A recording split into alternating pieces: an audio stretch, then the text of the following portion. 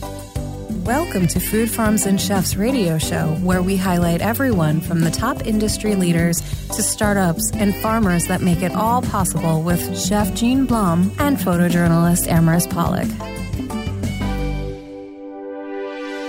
Hi, and welcome to Food Farms and Chefs. We have Tomas Senek, who is here from the White Dog Cafe. He is the director of operations for Fearless Restaurants, which White Dog is one of the restaurants that Fearless Restaurants runs. So, Tomas, thank you so much for joining us. Thanks for having me. So, recently, you guys actually celebrated a big milestone. And I was there. I think I saw you there too. But we didn't have a chance really to talk. So why don't you tell our listeners what you guys celebrated and where White Dog was established, who established White Dog, and some of the milestones along the way that that Judy has implemented and that Marty continued on. So White Dog is truly, I think, at this point, an institution in the University City campus. We celebrated our 40th anniversary, which I think for any business is a huge milestone, and even more so for a restaurant.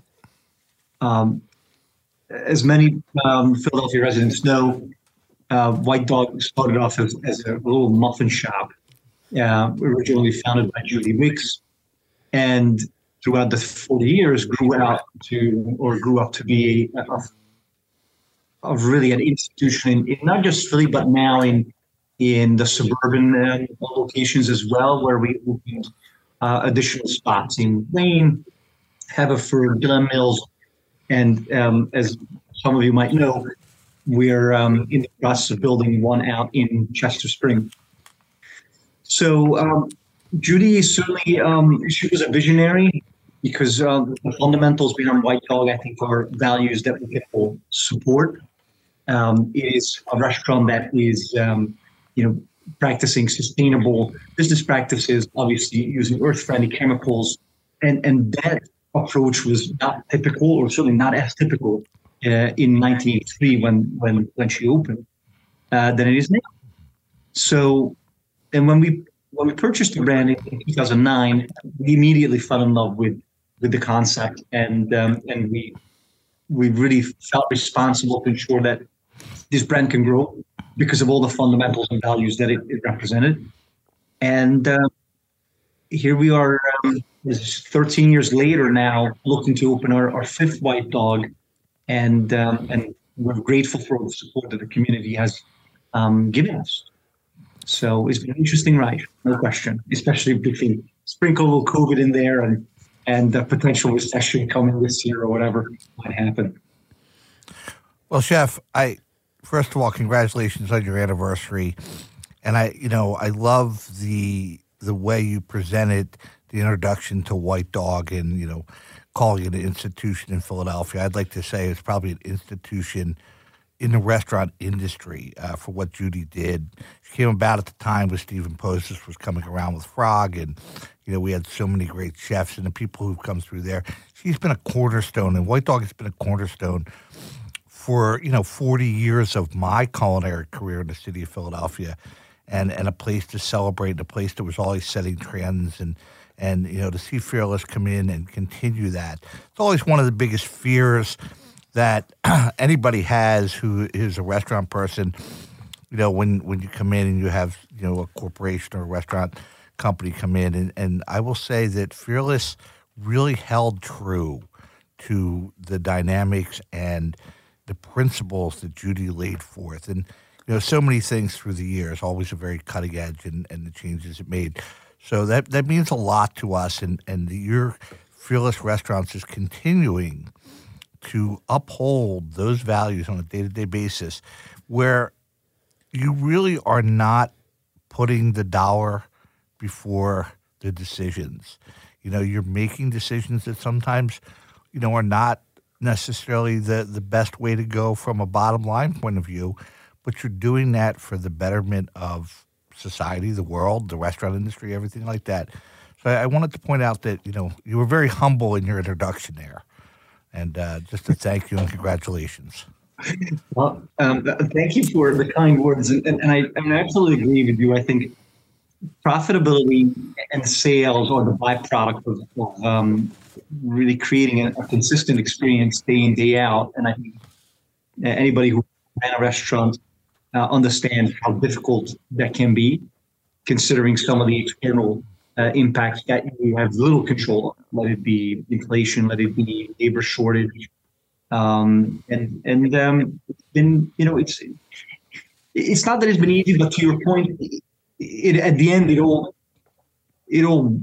makes it worth it, because the people that you surround yourself with, that share your fundamentals and your values and believe in the brand, see the bigger picture. So hopefully this everybody sees the value, and not just White Dog, but any business that you run, and you run it based on, what are good decisions for your employees and what are good decisions for your customers, and still be sustainable. And that's a difficult balance to maintain, without a doubt. And not only maintain, but grow. You've shown consistent growth since you've taken over, and continue to do that. And having eaten in some of your other locations, and I go back 4 years. I was at White Dog the year they opened, and to watch over the years while you expanded, you didn't lose quality, you didn't cut corners, you kept the same food quality, the same creativity, and the same principles, and so different than most companies coming in. And I've gone through a lot of restaurant corporations in my life, and I have to really tip my hat to your drive and the corporation's drive in doing that. So it's a wonderful thing when you continue to carry on that mission.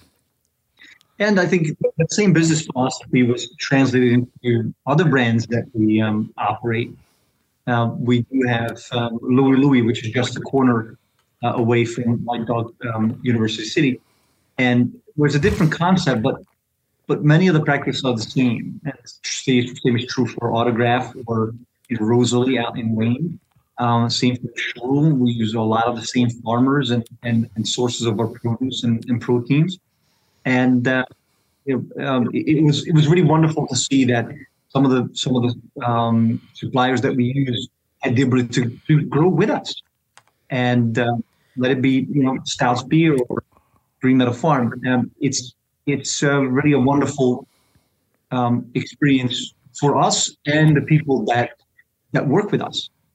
And I think same is true for our staff. Obviously, I've been with Marty for 17 years now, coming up on 18 and on March 15. And it's a wonderful journey. Can you point out to some of our listeners what's some of those key fundamentals in vendor selection, in product selection, and obviously sustainability, but go into a little bit more detail about what makes your your group of restaurants and your principles so special today? I think you touched on it just a couple of minutes ago, Gene, is that to me, you can't create a really unique or enjoyable cuisine without starting with the right ingredients. So the quality of the ingredients certainly plays a very important role. And now, especially with the sort of eat local movement that has really gained a lot of traction in the last decade, it's important for us to support and funnel our resources back into the community that we live in. And I think it's true for anybody who goes to the farmer's market and buys produce from a local farmer, because you know where your food's coming from. When you meet your farmers and you go out to their farm, and you see how they live, it creates this really emotional bond, knowing how your ingredients are nurtured and raised when it comes to livestock, how the animals are treated. And I think there's a lot to be said about that personal relationship, coupled with obviously the quality of the ingredients. But we all understand that purchasing small scale items always come at a higher cost.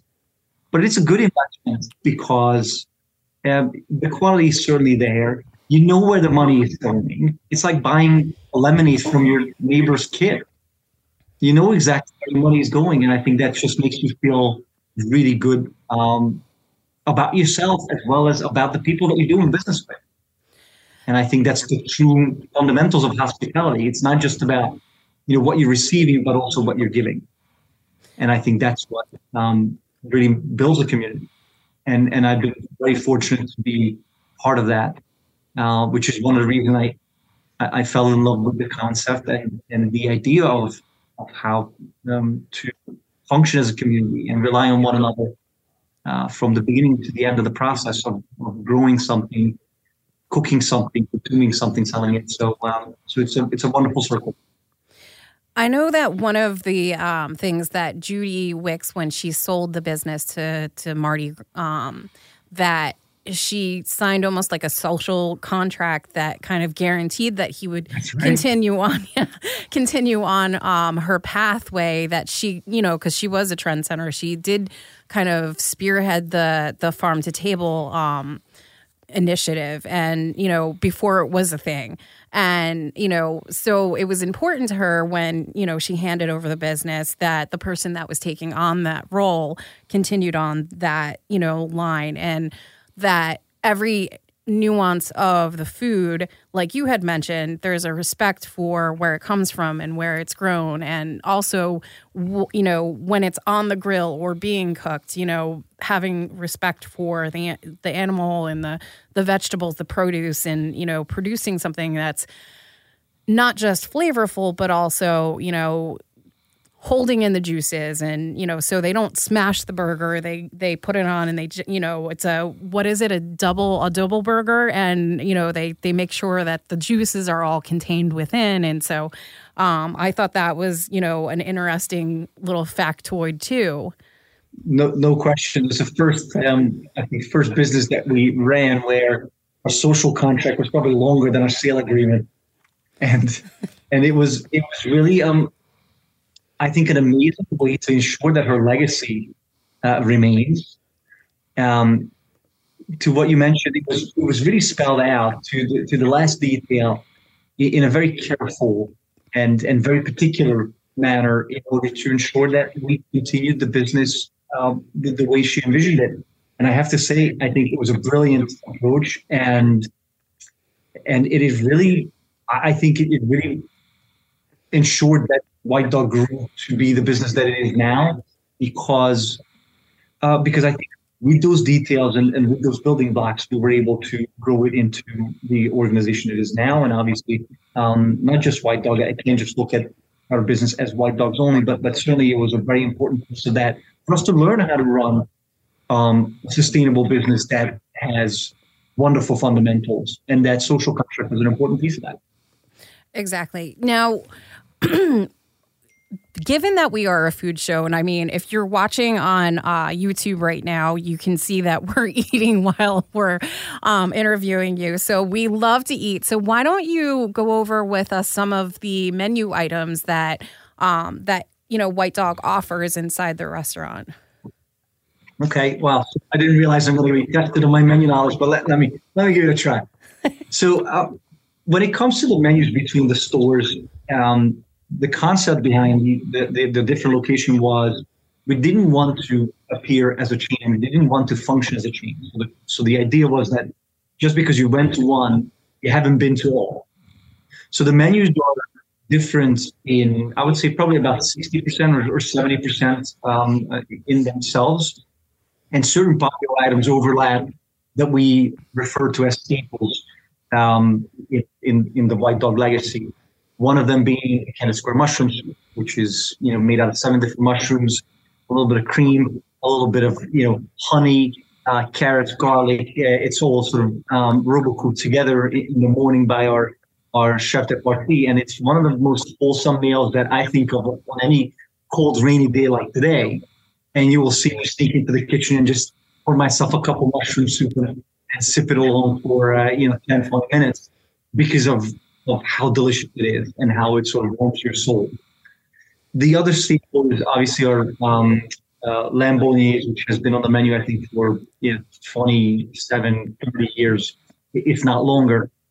And it's a lamb bolognese ragu with basil with ricotta, shaved grana padano, and rigatoni noodles. It's a very simple dish, yet it's one of our highest sellers because it's so wholesome, it's delicious, rich, and summer or winter, it's a very easy go-to. And I think our biggest seller, which we didn't expect, I think initially, is our double cheddar burger. And without sounding biased, I will say this: it's rare that you're going to see me have a burger because obviously we're trying to eat healthy and lose weight and all that good stuff. But if I ever decide to have a burger, it's going to be at one of the White Dogs because it is a brioche bun. Obviously, your big lettuce, your fried tomato, a grilled red onion, which I love, 2 different cheddars. Vermont and Pennsylvania Noble Cheddar. We have this wonderful bacon mayo with the chive, and you have this medium rare burger that is just fantastic. Served with truffle fries. So it's certainly my treat from time to time. And I could spend probably all day talking about all the menu items, but those are the 3 that every time I think of the White Dog, those are the things that I think of, like, you know what, this item has been our staple. And I think the other thing that people enjoy frequently, which was a unique thing for me coming from Europe, fried pickles. And we don't do that in Europe. And initially I was a little maybe not so sure if that's going to work. But as soon as I tasted the acidity, that little bit of sourness served with a spicy mayo, so just get a little bit of fat in there. It's a phenomenal app. Enjoy at the bar with a draft beer or whatever. And I think that's what made White Dog really amazing, is that it caters to a really wide variety of consumers. Yeah. So if you want to come in your short evening shirt, grab a drink at the bar, or grab a beer at the bar and have fried pickles, you're gonna feel comfortable doing that. Yeah. And if you want to bring in your business partner in a suit and a tie, have a nice bottle of Cab and a New York strip, you can have that too. Yep. And everything in between. And I think that's what kept White Dog busy and relevant, coupled with a lot of efforts from our chef and our operators to train our staff and make sure the facilities look great.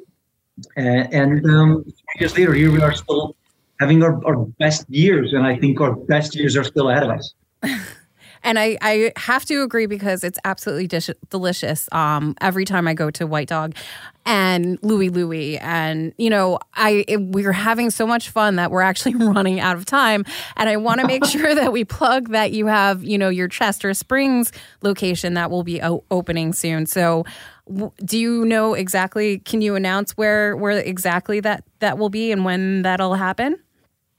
The location is the Old Vickers Tavern, and I'm so sorry I don't have the address by heart, but Google will tell you, because Google tells you everything. As far as opening date, it's very difficult to nail down a hard date, especially now between supply chain challenges and just how detailed and multidimensional our build-outs are. Anybody who's been to one of our stores can hopefully agree. So we're looking to time it somewhere at the end of this year, maybe beginning of next year. So roughly a 12-month window. Okay. I look forward to it. In our last 30 seconds that we have with you, where can we find you online? Fearless, fearless.com, White Dog, obviously. And Open Table is probably the main source of our reservations. And hopefully we see many of your listeners store side. I hope so too, because we love you and we hope that, they'll visit because they'll fall in love with you too. So, well, fantastic. Thank you so much for having me. no problem. Thank you for joining us. Thank you. On Food Perfect. Farms and Thanks Chefs. again. All right. Talk to you in a little bit. To become a sponsor of Food Farms and Chefs and have your business or event promoted on 2 radio stations in Philadelphia that play on Tuesdays during Drive Time Radio and on a station in New York on Fridays at 1 p.m., you can email us at foodfarmsandchefs@yahoo.com, ibfoodie2@yahoo.com, or arpolicus@gmail.com. Welcome back to Food Farms and Chefs. I am so thankful that our next guest was able to join us. We had a little bit of technical difficulty, but Melissa Fernando, you have joined us from your house, and you own Shree's Company, which is a very flavorful cuisine to offer up. So how did you get started in this business? Sure. Thank you, Emrys. I want to start off with thanking you for having me and giving me this opportunity. So yes, the name of the company is Shree's Company, and I cook and serve Sri Lankan food. I sort of operate as a pop-up concept and sort of go to different neighborhoods and different pop-up venues that would have me. I think it started as a concept right before COVID. So, I mean, I full disclosure, I have a full-time day job, and I really wanted to bring Sri Lankan food into, sort of the Philly food scene. And I wanted to obviously start on a smaller scale and see how things were. And at that point, I think that's when I'm talking maybe early 2019. That's when, the pop-up food scene was sort of, popping up, for lack of a better term, in Philly. And just more restaurants, breweries were open to that concept of having a outside, caterer or food business come in and sell their food. My first experience was actually at Garage in Fishtown. So I started doing them on weekends a couple of times a month. And that's how I got started. And I mean, you kind of like came in with a big bang because right off the bat, like you made an impact because it's something that, everybody in Philadelphia, the food industry is kind of like booming. We're expressing ourselves with enjoying flavors that are not just your Italian cuisines. And you brought that to the forefront with your pop-ups. And, not for nothing, but you've won numerous accolades and mentions in various magazines that, have given you like the Best of Philly, gave you one of the most exciting new restaurants in Philadelphia right now and in 2021, and also Eater named you the best pop-ups, so it's something that you're doing, but it's a highly successful business that that you're spearheading. Thank you. I appreciate that. No, I've been very fortunate.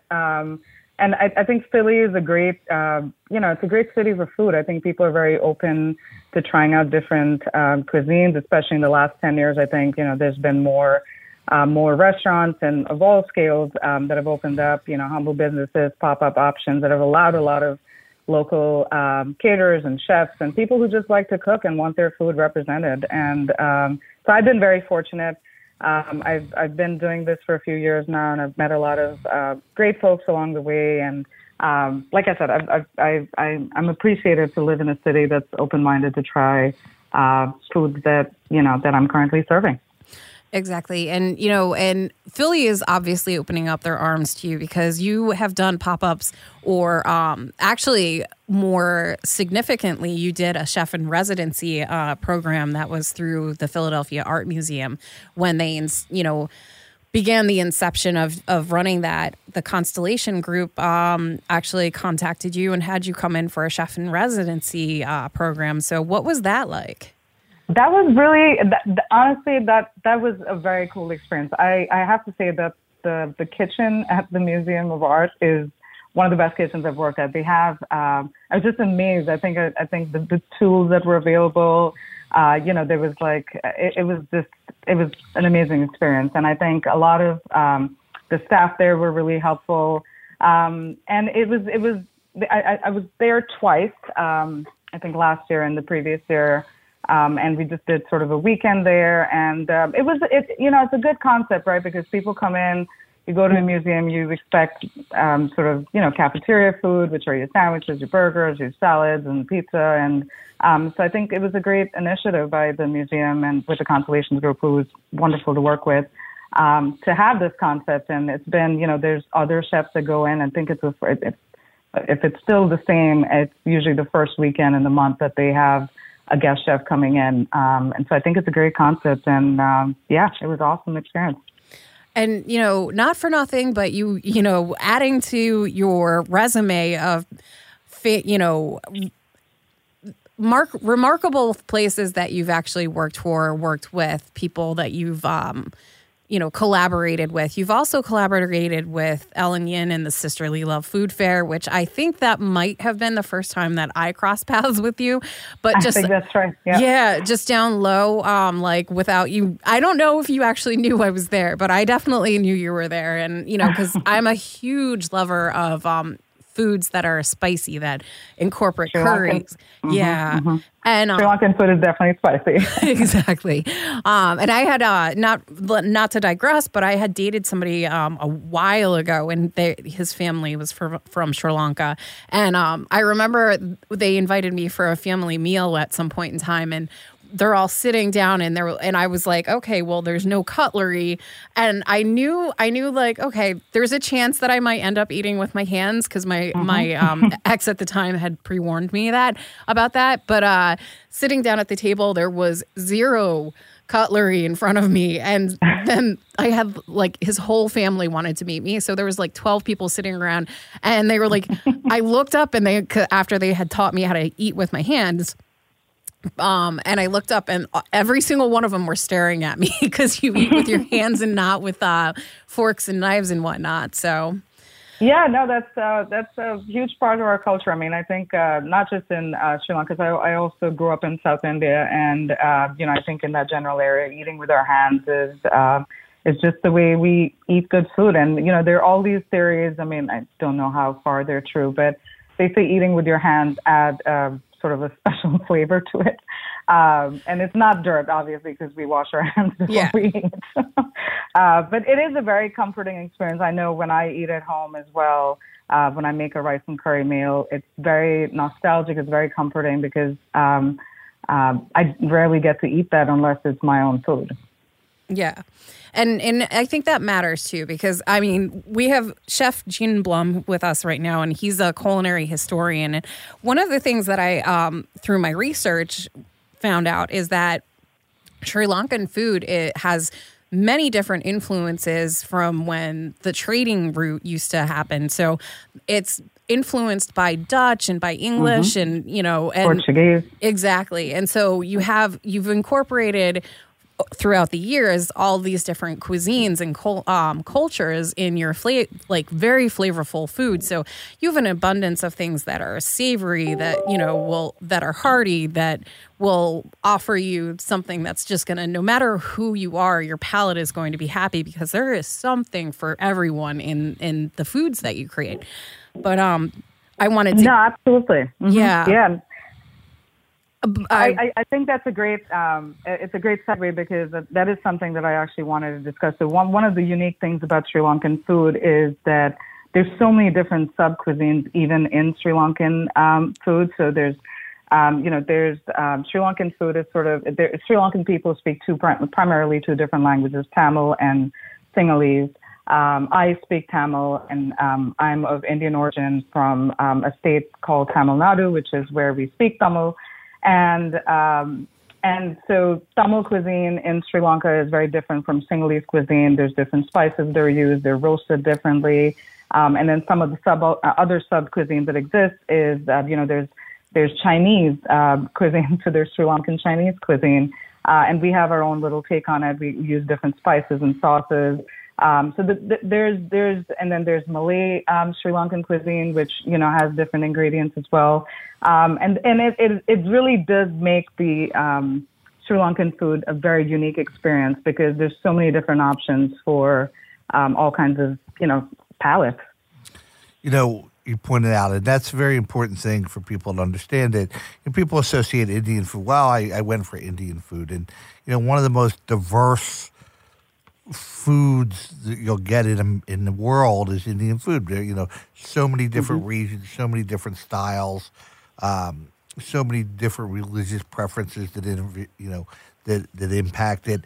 Asian food is the same way. As we sit here, we have a feast surrounding us from Chef Joe Poon of right. Northern and Southern Chinese dumplings and foods and different things like that.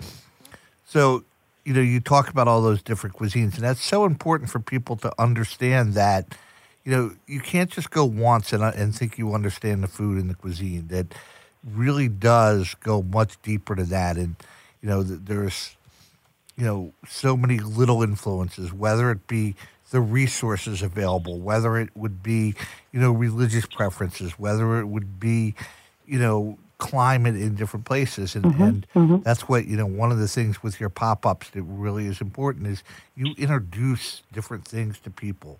You're not just, this is what I do. You have a great deal of background, and you try to cross those different those different cuisine barriers. And that's very, I think, a great, thing for the people in Philadelphia to come out to see what you're doing and try that, because they'll always learn a little bit more.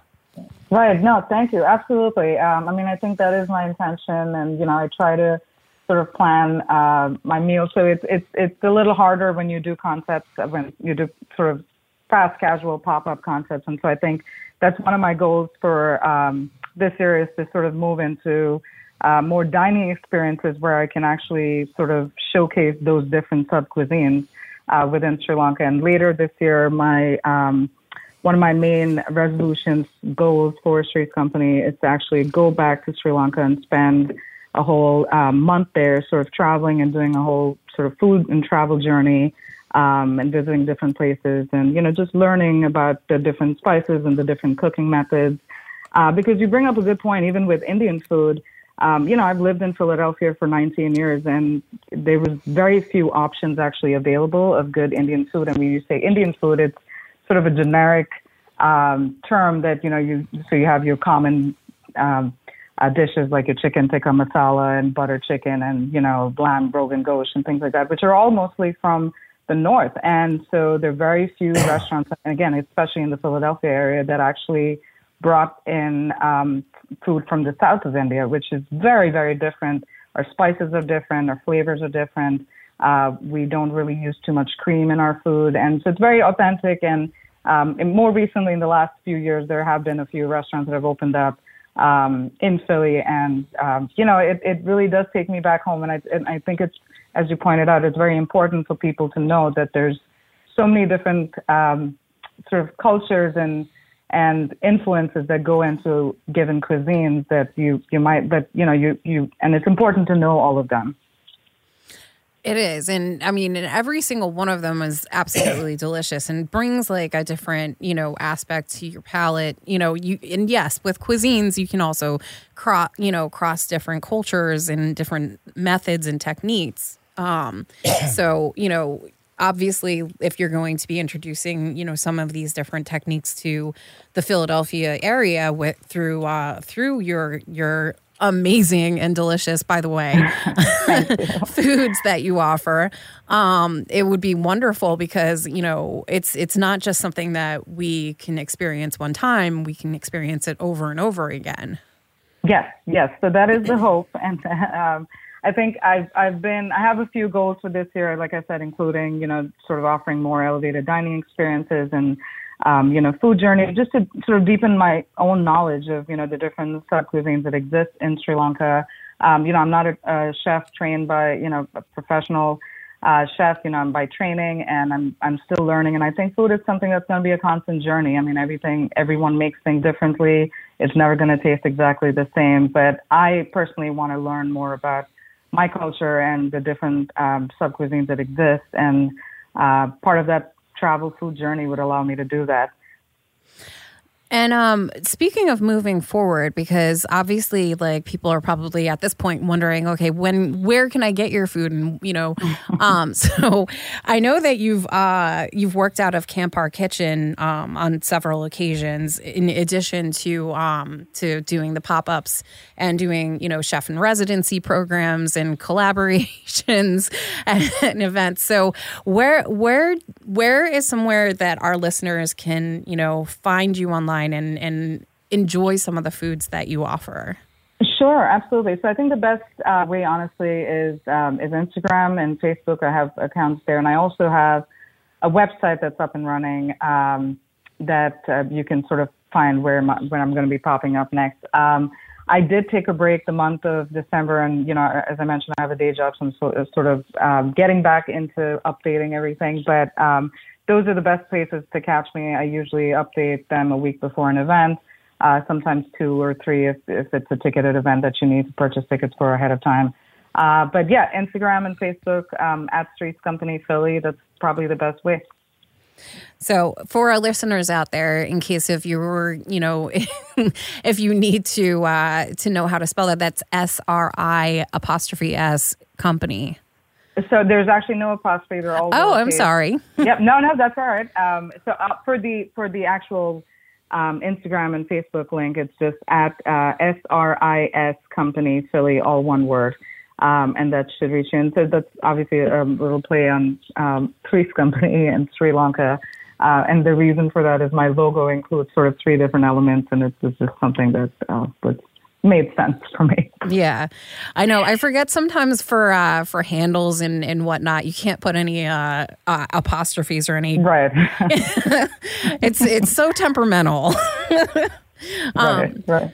But listen, I am so grateful that you joined us on Food Firms and Chefs, and I look forward to the next event that I come across you, because that's how we keep seeing each other. Thanks. No, I know. And hopefully, we get to have dinner sometime, on a separate note where we're not hustling to sort of feed people and can actually sit down and talk to you. Exactly. Yes, exactly. Where I can relax and you can relax and we can just enjoy what is in front of us. Absolutely. Absolutely. Well, thank you again for having me on the show. I really appreciate the opportunity. No problem. Thank you so much. Thank you. Take care. Bye-bye. All right. Bye-bye. At this time, it's such a great honor to welcome a friend, and we were discussing before the show, a friend of 35 years of mine, one of the nation's leading Asian chefs, a consultant, an educator, and just one of the most energetic and kindest people you'll ever want to meet.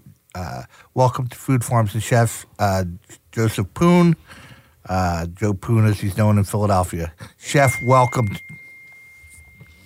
Thank you to invite me. I really appreciate you get me here.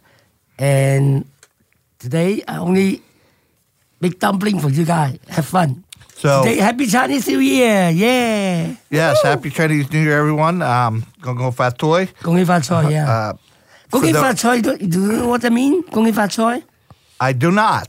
Actually, Happy Chinese New Year is supposed to say in 新年快樂, but not 恭喜發財. 恭喜發財 is Cantonese. Make sure you make a lot of money, everybody. That's the 恭喜發財.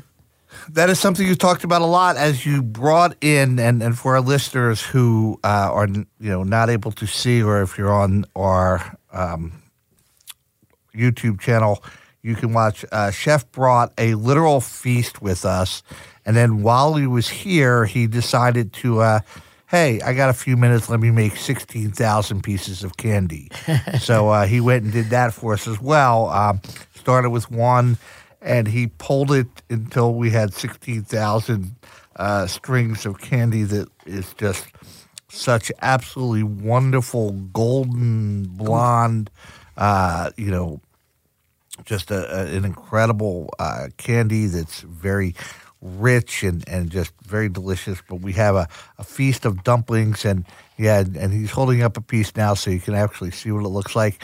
And it from a distance, it looks like one of those little gnomes golden with the bad hair, but it's golden hair. It's golden hair candy is what it's called. Yeah.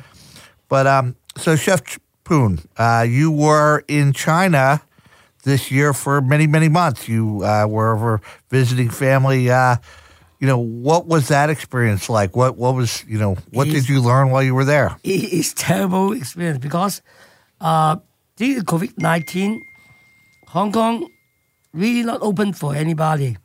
So you were stuck in the hotel, first of all, 21 days. After a while, they canceled into 14 days.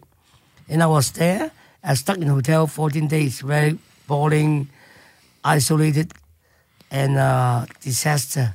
Because I miss my wife, I haven't seen her more than 3 years. And finally, we get out.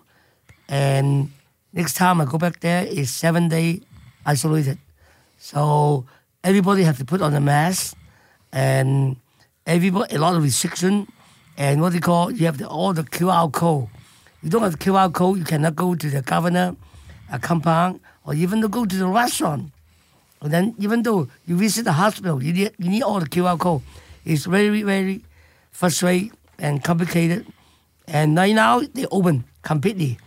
And people still put on the mask because they are very high volume of the COVID.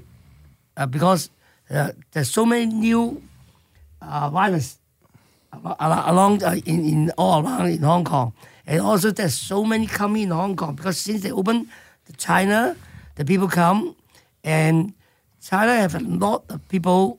They don't have enough tests, those medication, so that's why from 10,000 increased to maybe 1 million. So you can see China have a big population and very easy to contaminate. They try to go down, but still a lot of different states they contaminate right now. So yes, a very, very sad thing. Yeah. So now you're coming back into Philadelphia, and we just got done. Welcome to the New Year. In the end of the month, we celebrated the Chinese New Year, or last week. So, Joe, what have you been doing to celebrate the New Year? I know you've been doing some consulting and all. Yes. But have you been cooking any and doing some things in Chinatown as well? You don't believe that, what kind of consulting? I roast 100 duck and kill 200 lobster and 400 pound barbecue pork. And I kill by myself, I roast by myself, and I get up 3 o'clock in the morning, make sure one thing is very good. All this food delivered to Asian elderly. And then they are very good people and almost like my parents. And I don't mind, I work so hard for them. And it's not the money, but I love to do something from my skill. And because I have the duck house since Sankey 1980, and then turn the Joe Spring house 1980 up to 2017. I keep roasting duck. Now I give all the secret how to roast Hong Kong duck and also secret of barbecue pork from Macau. I stole it from the chef. And then I gave to everybody for free. Yeah.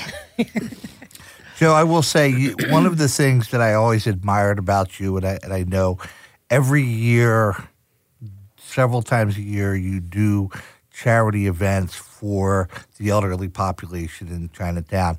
You've always been a very strong advocate of the elderly and taking care of the elderly in a community that already does so. Yeah. They're very active in taking care of that. But, that's something that's near and dear to your heart. What brought about that passion to really do all you can for them? I confess, I stole too many things from America. When I come to the United States, Mamma Mia, I don't know how to talk Mamma Mia. Because I went to school, I worked 3 jobs, I saved the money, I need to learn English. So, and then I went to upstate New York on Yonta, and they give, I don't believe the world to give you 4 free-year college. And then I have no money. They give me 4-year free college, impossible. Even though I was in Hong Kong, they only give you scholarship. They will give you 10,000. It's not 4 years. So by all means, 4 years impossible. Don't say at least about, for you talk about at least few hundred, I think 20,000 at least. Today, more than that. So because of that, they teach me volunteer, how to help people, how to give back to people, how to work hard, and how to say chili chili bang bang, boogie boogie. Now my English very good. Hey yo, and then go to Chicago, give me a pop. I learned all this English from my American. That's why I want to give back to American, especially my community, because very simple. There's some Chinese philosophy. It's an idiom. When you're drinking a bottle of water, don't forget where you come from. That means when somebody give you something, don't forget who raised you. I get all my education from the United States.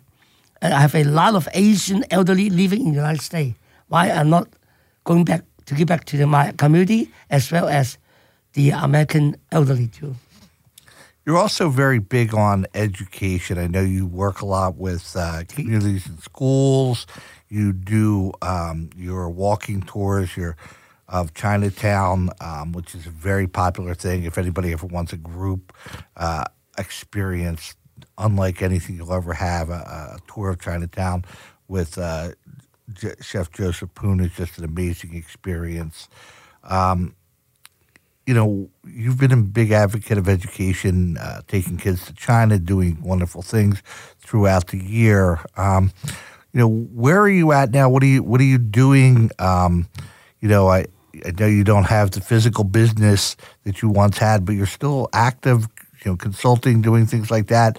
So what are you doing to keep yourself busy? Usually during the springtime, and then the walking tours coming back. And also, I do teaching in our school because they use my background. How come this crazy Chinaman without money and come to this country become today? It's amazing. They use my background to motivate the kid, invite me to do demonstration. And because I have different culinary skill, for example, Gawan J. So using fruit to make sculpture. This time I don't do sculpture, I make dumpling.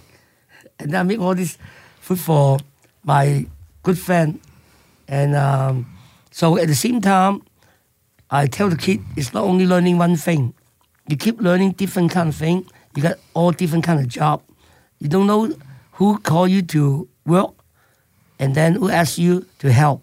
So that's why I always ask the kid, don't only learn French. How about Italian? How about Garanga, right? And all different cuisine. Even the Chinese cuisine, we have 8 different cuisine. Keep learning, and then keep improving yourself. You got more job, more opportunity, and mostly give back to the community and always humble. Don't forget where you come from. Very simple. One time I was in Wharton, and then I put down $100 bill. Anybody understand what I say? Within 5 seconds, you answer my question, $100 yours. But nobody got it. Okay, when you're drinking a bottle of water, don't forget where you come from. Those kids, they don't know what's going on.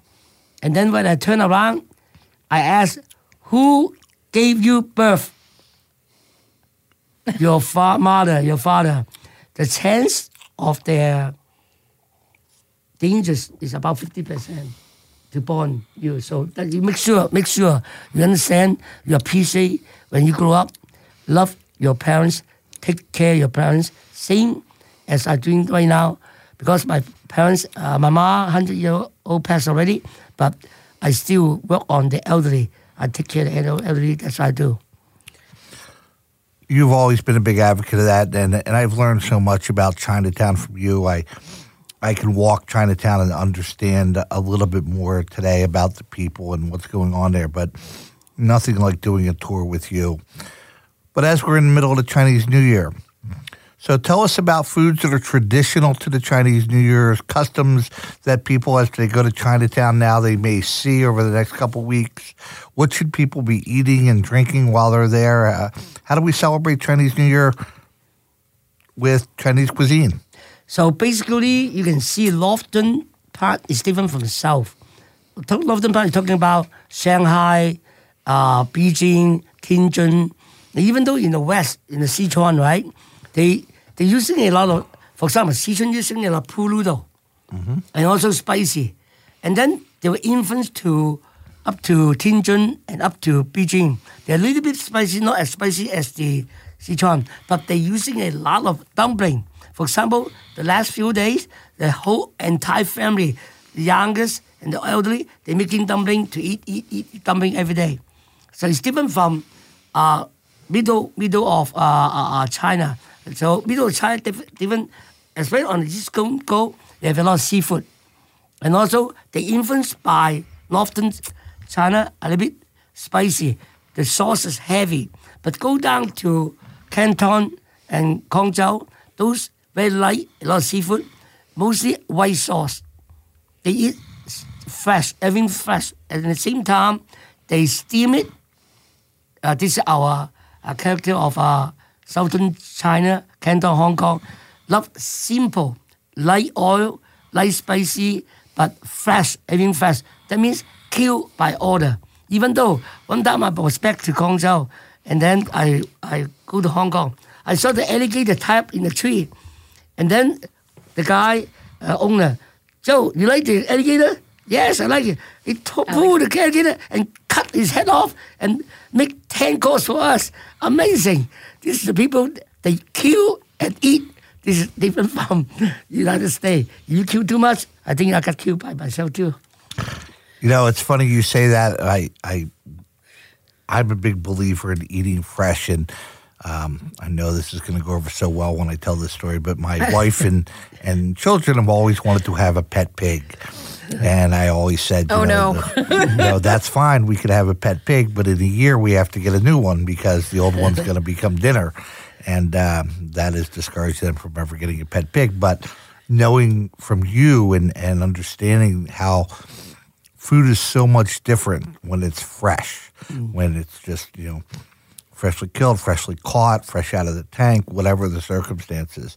And that's, one of the staples of Chinese cuisine. When you go into someone's home this time of year in Chinatown or if they have Chinese origin, you'll see things like you came today with what was called a Lucky Money envelope. And you'll go in and there's usually a plate of oranges or things like that. Tell us a little bit about some of those, cultural things that we see at New Year's. Okay. Basically, for example, right now, Chinatown mostly are people from Canton and Guangzhou, right? The traditional of food is different. Today, in Chinatown, at least 300 roast pig order from these few restaurants. At least a couple thousand chicken order from this restaurant. Even though this morning I tried to get some chicken for you, that's on the side right there, I had to wait almost half an hour. I got to take it too. And then because everybody grabbed chicken, everybody got the pig, because this is two big items. Hardly to get it. For example, I just repeat, they roast more than 500 pig in Chinatown today. And also a couple thousand chicken. This is the special dishes they want so bad. They were there 8 o'clock in the morning, line up already, all right, to looking for chicken and roast pig. And the other one is chicken, Canton is the New Year cake. It's on the side right there. Mm-hmm. And then, those candy, right? Mm-hmm. And then, for example, sweet candy, and it's from using watermelon, the rind of the watermelon to do it. Right. And also they're using winter melon to do it. And also lotus seed and lotus root and all this, they caramelize it and turn out a kind of lucky thing. And also the seeds, you eat the bird seeds, right? And that is, when you take one, you get a couple of money in your mouth and eat and put in your pocket. And this is the culture of Chinese. There are so many wonderful symbols that go with that, and we were talking beforehand. I every year do a Chinese New Year dinner or right around this time where we take a group of people and open it up to people, and we go for Chinese New Year. And you gave me your suggestion this year of where I do that. and the food, the cultural influences, at a wedding banquet, when they sit down, the whole fish, the way the head faces, is a good luck for some people, not so good luck for others. It must take a lifetime to learn all those little details. It is because this is, for example, when you buy chicken, don't cut the head off, don't cut the butt off. Why? Always good beginning and also good ending. So keep the whole piece, the head and the tail all together. This is the culture of our Asian. Got to keep the head and keep the tail. So this is what we are.